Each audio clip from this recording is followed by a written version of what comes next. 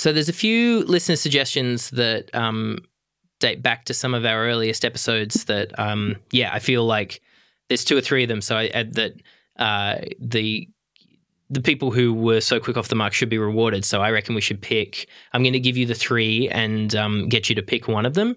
And I think we'll make special effort to get to all of these quite soon. So the 3 ideas, Chris, there's harm, HARM, rights, as in human rights, for instance. And I think this is actually this one. I think could be a really fun conversation, which we'll get to, which is giving up. So those are the 3 earliest listener suggestions we've had. So which one do you think we should do on this, the immediately about to occur episode of Rank Ideas about to occur, Chris? I'm going to jump into rights because it's the one that scares me the most out of that list. Yeah, same. That's a great reason because as the first joke of my stand-up set would go, they say every day you should do something that scares you. So this morning, I cut off my head.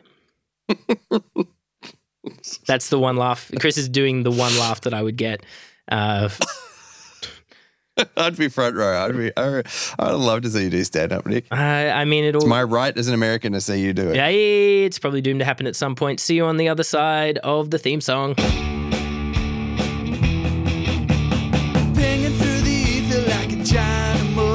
This lotion, sometimes commotion, sometimes no commotion. Rank ideas, take them to the bank, ideas. Welcome to Rank Ideas, the podcast. It's the only show that I know of where myself, Chris Endry, and Nick Deladovic rank every human idea in an ever-expanding list from best to worst.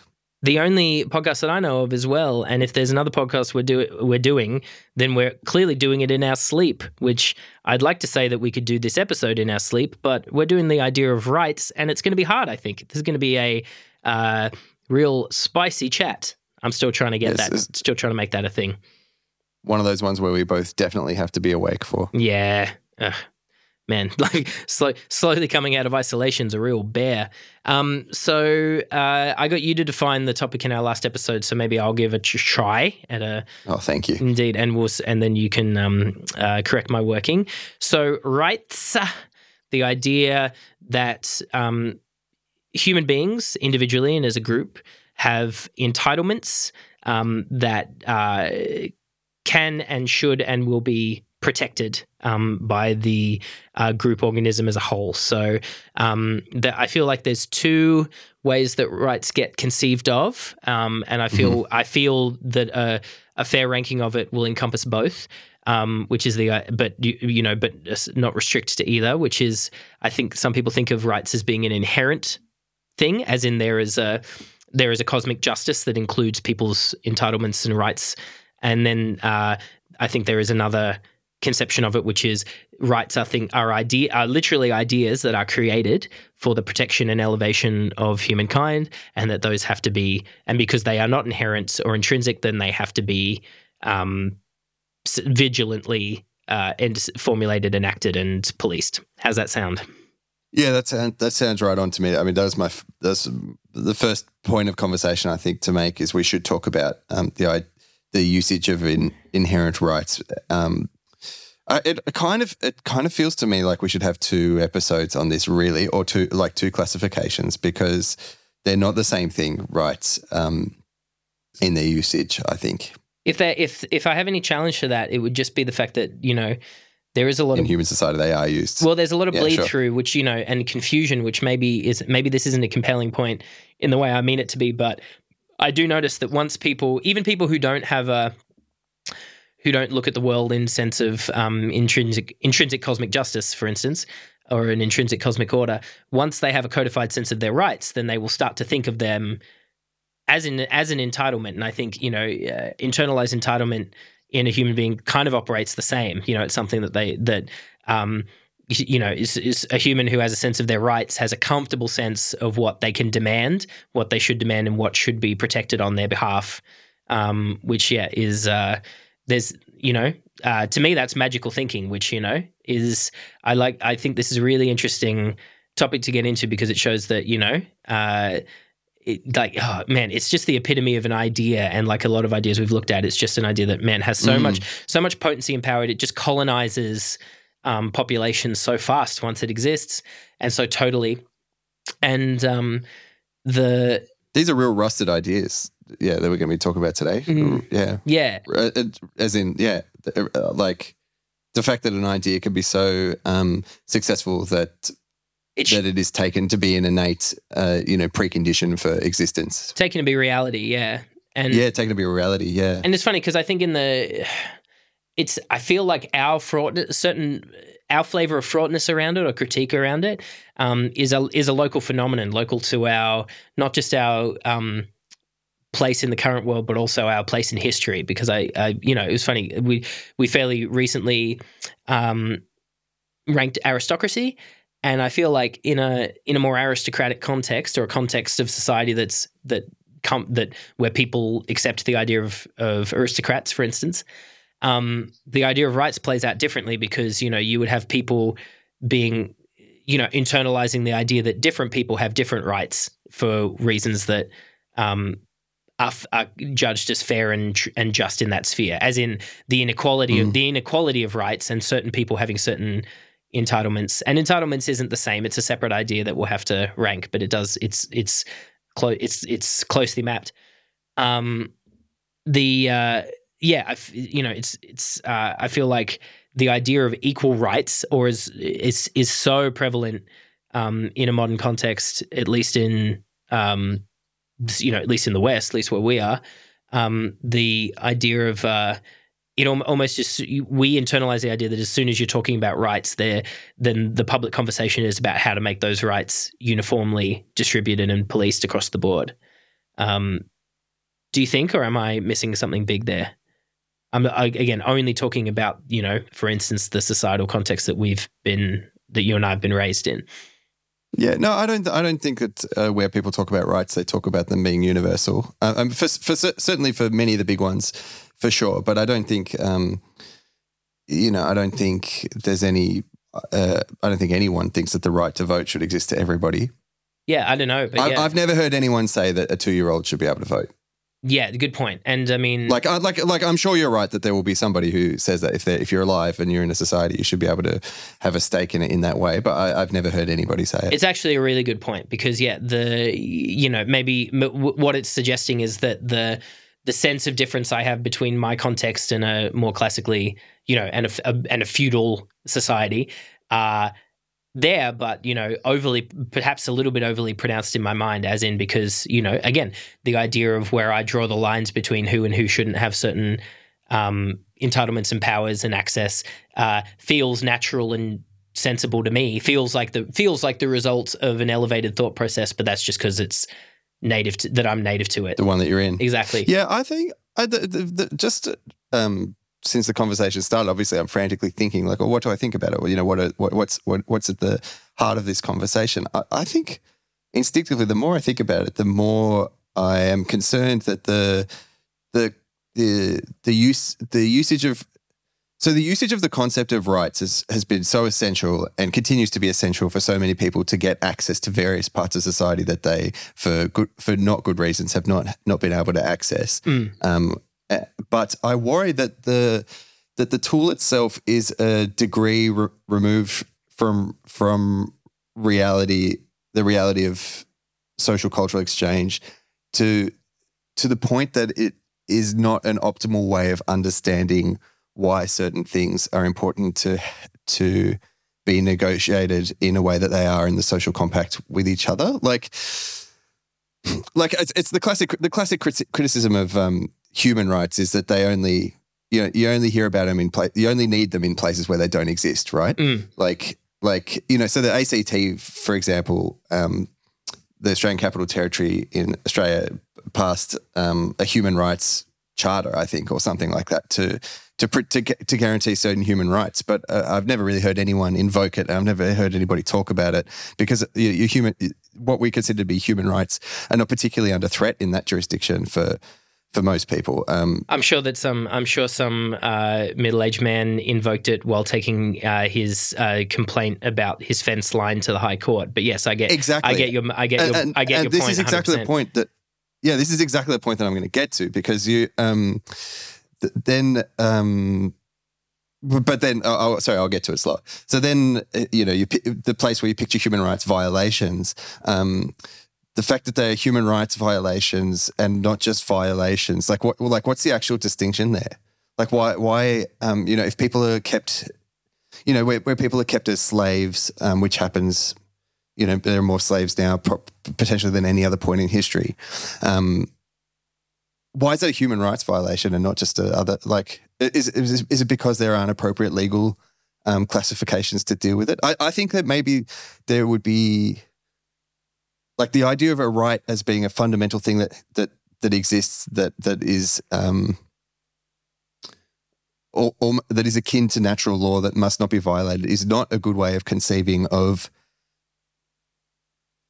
Is not the. I think it's not the ultimate way of conceiving of how we draw lines that should determine the absolute minimum standard of life for which we want everyone to have, and the freedoms that come with that. And the thing that makes the thing that makes me instinctively agree with that is the idea of how.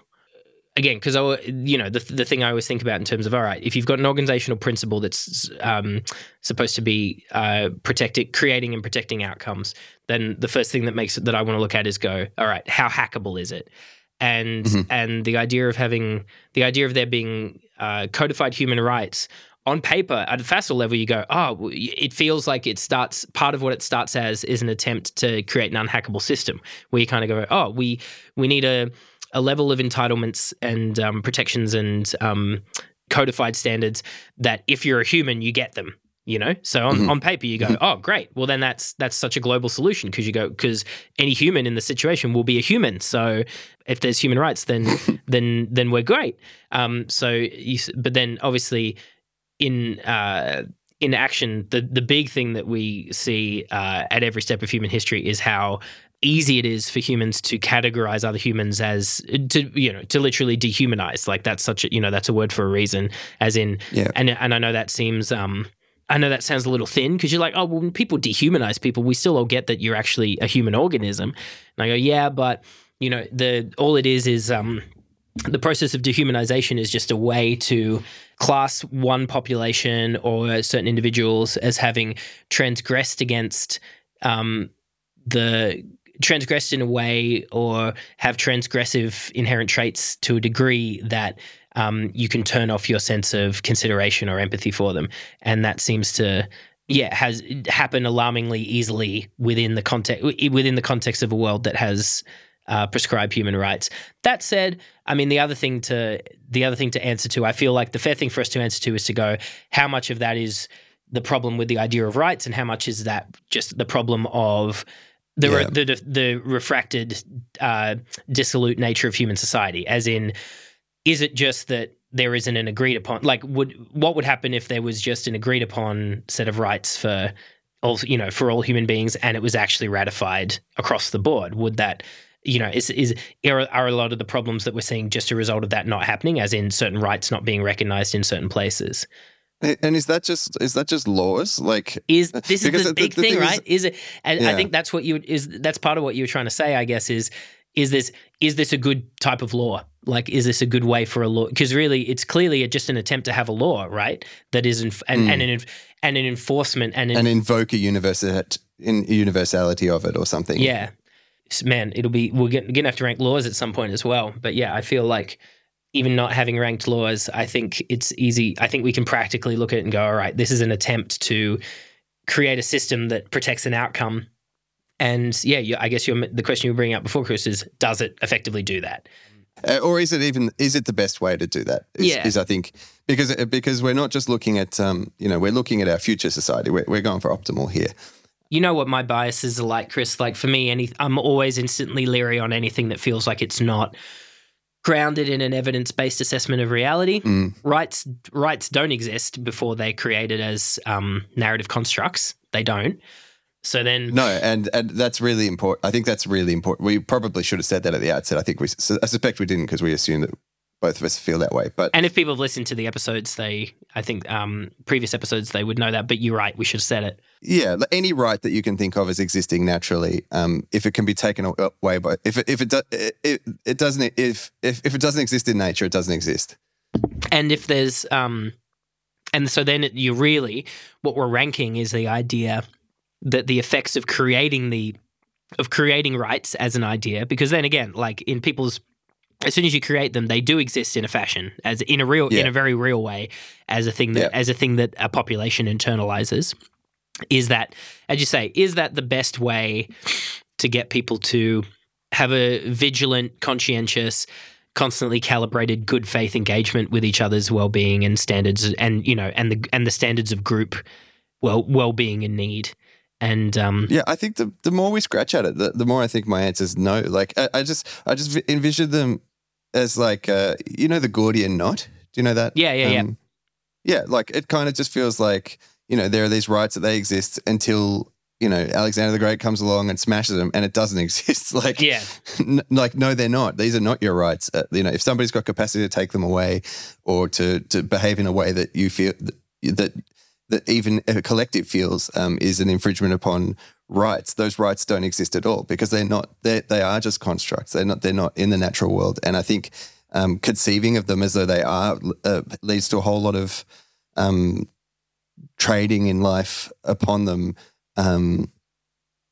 that doesn't engage in the material world. It's just to pick some villainous examples where we could all relate, or at least from the cultures that we're from, where people could say, oh yeah, that's actually probably not a good thing.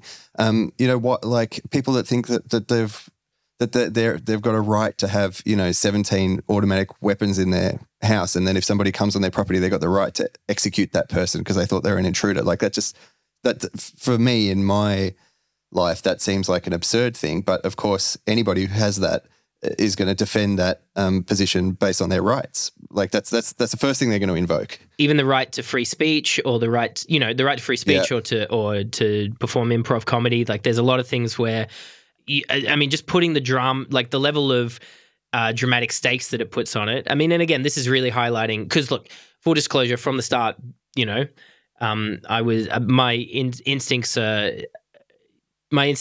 against the idea of rights, and I think part of the reason why is everything we said, but also I want to say this in a way that shows my biases and audits them a bit. Is like part of your Gordian knot analogy was great, because part of it is just the amount of times I've seen the comic-tragic spectacle of someone shaking their fist and talking about their rights as the reality of life is just steamrolling over the top of them in a way that it's the just world fallacy. It's the just world fallacy. Also, and this you've shaken this loose. This is in my brain now. This is the thing for me, and not to say this is the worst thing about it, but this is the one that irks me the most. Is the idea that people use, a lot of the people who I see invoking rights as a way to protect outcomes for themselves or protect their sense of how the world should work, are the same people that I see failing on very basic levels of consideration, generosity, empathy for others. Yeah. And I feel like, because it's a layer. That the invocation of rights as your reason to be able to do something is an abstraction that removes you from the core engagement of what it is. Like, okay, sure, you've got a right to be an arsehole to someone, but let's remove the right for a second. Do you want to be an arsehole to someone? Like, can you see what's happening? Do you need? How much of you owning? How much would you have just owned 2 guns and not 30 guns if you didn't feel that there was this narrative of rights that you needed to stand on? The idea of are you avoiding interrogating the actual discourse of what it is to have to own a gun anyway? Yeah, and yes, and the idea of it's an abstraction from the real. It's an abstraction of it's an abstracted intellectual framework that at its worst clouds your ability to just observe the things happening in the room in front of you and make not just compassionate decisions, but just decisions that have that have the best reasonable outcome of you feeling better, and you feeling and doing better, and the people around you feeling and doing better. And even if you think of examples of like, you know, like because the word rights, you know, I think straight away of like the major movements of the 20th century for various historically disenfranchised groups to get certain rights. I think that you can have that conversation in a way, like say if the concept of rights doesn't exist, you could be like, well, hang on a sec, how come these people can't vote? You know, because or like, how come these people can't, you know, go to university or whatever because they're black? That's the stupidest thing I've ever heard of. Like change that. You know, I think you can still have all those conversations without. You can still have resting upon the abstraction. You can still have practical and legal protections for the vulnerable, and also you can have, and also they have to be, as you say, they have to be interrogated and mediated. You know, again, like. Yet again, I'm going to stick up for the idea of a version of the world that forces people to engage more with complexity and believes that people can engage more with complexity. And the idea of humans, you know, again, I feel I'm struggling to articulate it, but I really feel like I've seen and I do see the narrative of rights allow people, it feels like one more tool that people have utilized to create arguments for why they deserve something and another person doesn't deserve something. And and I think it's to do, if I did try to articulate it, I think it would be about the idea of rights being connected to the idea of it's hard because that doesn't feel, the basic description of rights doesn't feel like it has that in it. Like it feels like it should be the opposite. It feels like because you're a human, you have human rights. But again, we're not ranking human rights, we're ranking rights. And I feel like rights tend to be, as a larger category, they tend to get mediated from the very inception. The idea of like, okay, these rights exist for this population. And as soon as we think about it that way, then everyone can be really comfortable with people with this population having them and then other people not having them. And maybe because you know, and my thought experiment before about, well, could you just make it not be that way? I think your example about 2-year-olds voting is great, Chris, because it proves that no, you can't. Like you can't have, if you're using the idea of rights, then practically and as rights is something that once as your gun example user shows, once you have rights, and the human being has an idea of their rights, then you're creating a story in their mind of their rights as something that they have to proactively protect, which leads to behaviors that they wouldn't otherwise default to. And I think even if not actively protect, just even the way that you have a discourse around anything, as though rights are something that are universal laws that are baked in as truths, then it stops you from being able to have the conversation with the nuance that incorporates the reason for those rights existing in the first place and the consequences of them. Yeah, and we've ever since we talked about this when we did the episode on taxes, I've been thinking more about it. About phenomena in a society that demands calibration over time, as in ideas that can't just sit. They have to be updated, they have to be calibrated, they have to respond to changing context. And I think, you know, how you protect, like the protections for the vulnerable and the mediation of balanced, edifying outcomes for all has to be calibrated over time. You can't just have a flat constitutional thesis for people's rights and then that's it, that stands for time immemorial. I mean, we've observed a bunch of the outcomes of people who try to do that, you know. And they're not good because context will change wildly, and it's not about, you know, and you know, obviously people who criticize what they call moral relativism are dead set against what I'm saying. They're saying that no, we want to, you know, there is a intrinsic cosmic right and wrong that is always the case, and that can't the first thing you have to do is know that and protect that in the face of seeming change of context. Whereas all evidence is to the contrary. The evidence suggests that you know, the right thing, the quote unquote right thing to do, does change depending on what room you're in at what time. Completely. I find it so interesting that it's because society moves so fast now. I was thinking just the other day, and that like certain societies now that are lambasted are basically just the same societies that that are criticizing them in 2010. Yeah. You know, like it's such a the way we distribute capacities and opportunities is so cultural and flowing and continuously changing and part of an ongoing conversation, which I think is probably what you want it to be. There's no that the universal laws, the usage of rights as aspirations, where we think of universal rights, they are aspirations. They're just that. They don't exist in nature, and the way in which they are used, conversationally and I think politically is. I think it degrades the overall quality of exchange that we want to have. And obviously, to be extremely clear, the what we use as the noun rights themselves, the capacities that people are given, is not the subject of what we're ranking here. No, we're not. I think that's I hope that's abundantly clear across the conversation. I'm sure it won't be. I'm sure some people will struggle to come at that, but yeah, it's worth saying in an attempt to have it be clear is that we're not talking about we're not ranking the idea of protecting, giving people having protections under a law or under a system or having guarantees, the society they live in offering them guarantees about what they can have and what they should have.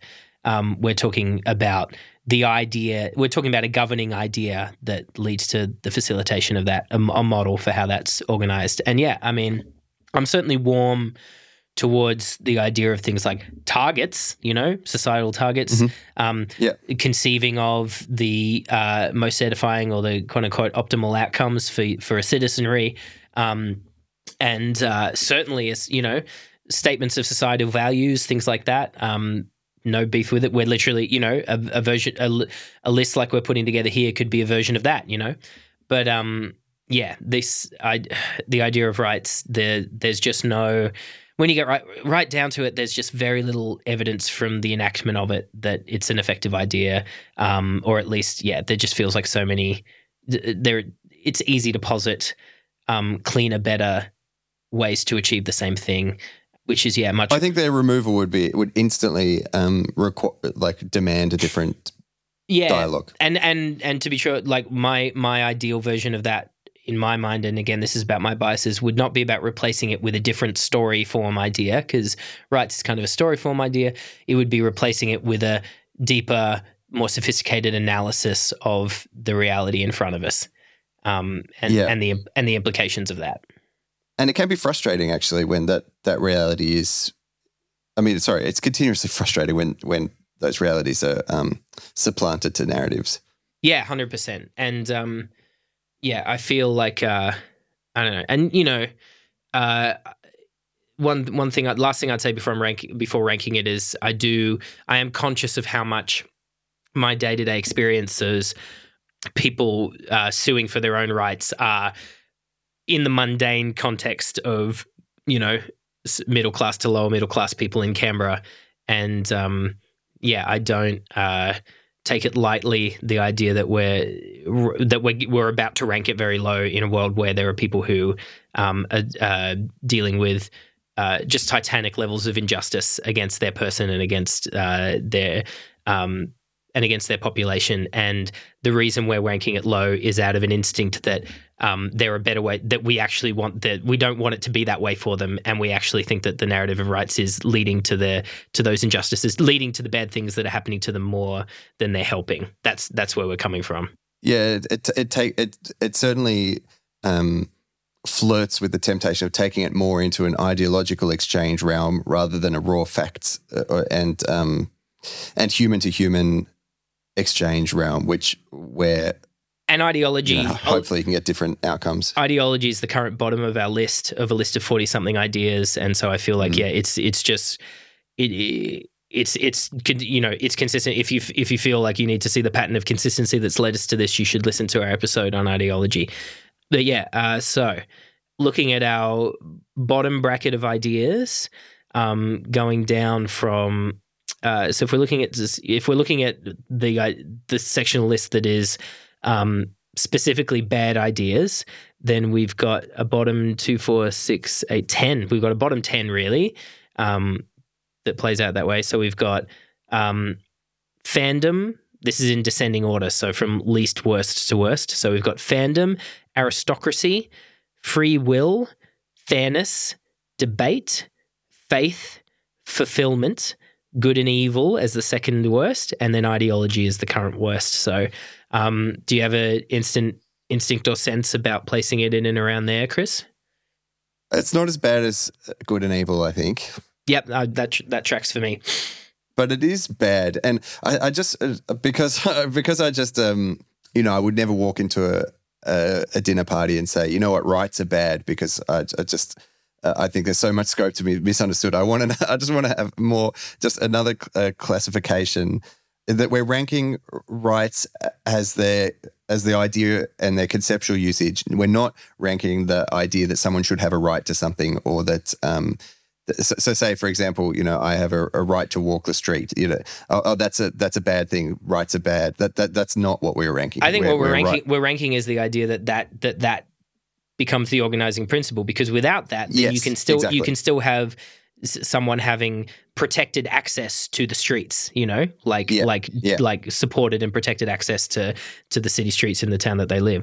Yeah, I empathize with what you're saying, Chris, because you know me, I don't want to go into a dinner party and offer any of my ideas about anything important in the world, because the only place I feel safe to share my opinions in the long-winded, nuanced form that I feel they have to take is literally here on this podcast. So, that's so nice. It's the truth.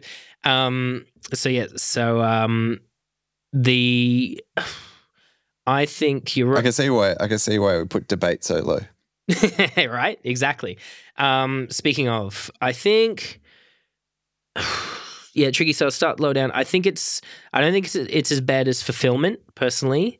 I think, around. It's the same territory though, for sure. Yeah, I do think it's worse than fairness. So I think in between that we've got debate and we've got faith. So debate, faith, and fulfillment. Where would you? It's kind of like calcified fairness. Big time. Yeah, it's like. It's a little subset of fairness that is a particularly good example of the things that are worst about fairness. Yeah. I feel like you could have people who are contesting opposing ideas both invoke perfectly valid behaviors as rights and contest those ideas, and everybody is poorer for the exchange. Yeah, big time. And I'm sure now that I've said that, I'll go out and see it day to day, because I certainly have been seeing all the other ones we've been talking about. And like, there it is, the good and evil. God, that's terrible. Mm-hmm. Oh, there it is, debate. This is trash. It's just been so satisfying, this journey. Yeah, you're welcome, Chris. Yeah, where do you think, Nick, relative to those? My hunch is between debate, better or worse? I think it's. I really hate debate. I think it's worse though. Yeah, I think it is worse. I think it might be between debate and faith.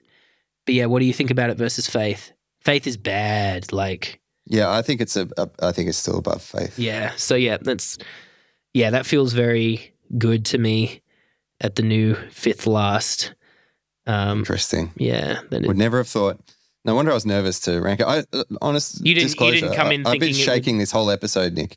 Oh wow, yeah. I understand. I might not have those sort of physical responses, but I definitely.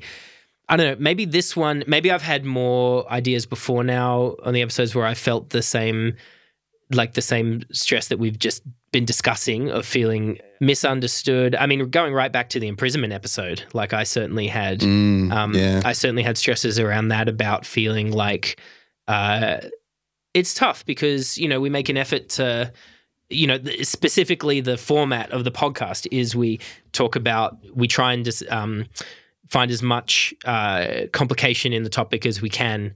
Not even it's not just the pros and the cons, but all of the the complexity, and try and I'm sure I fail all the time, but I try and I always make a good faith effort to not just to acknowledge what the common narratives or default intuitions around the idea are, and then think about how those can be exploded right away.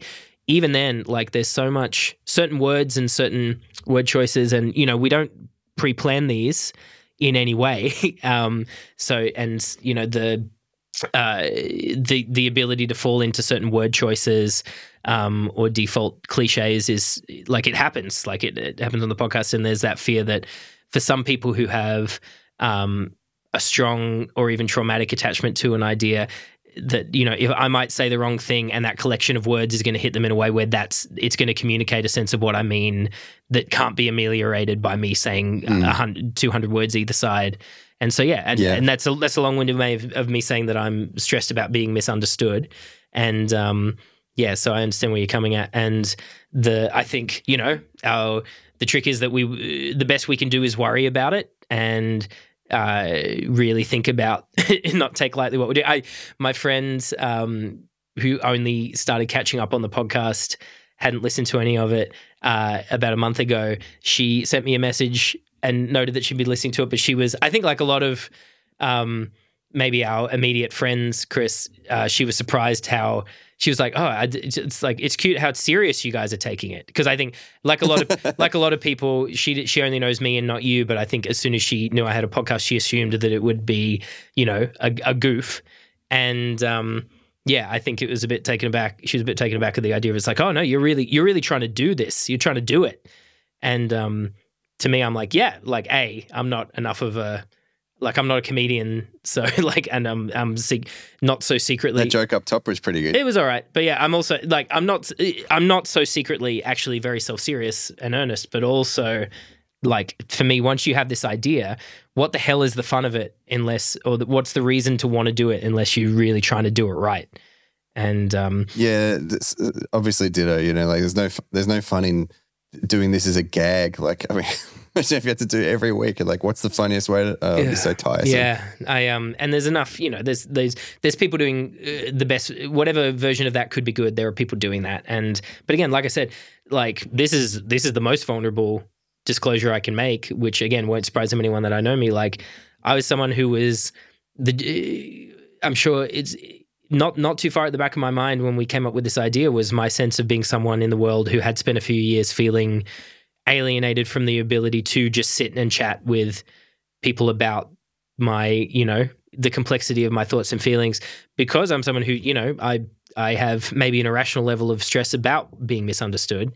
And also I am very long-winded and my thoughts are recursive and discursive, and I mostly work out what I think through discussion.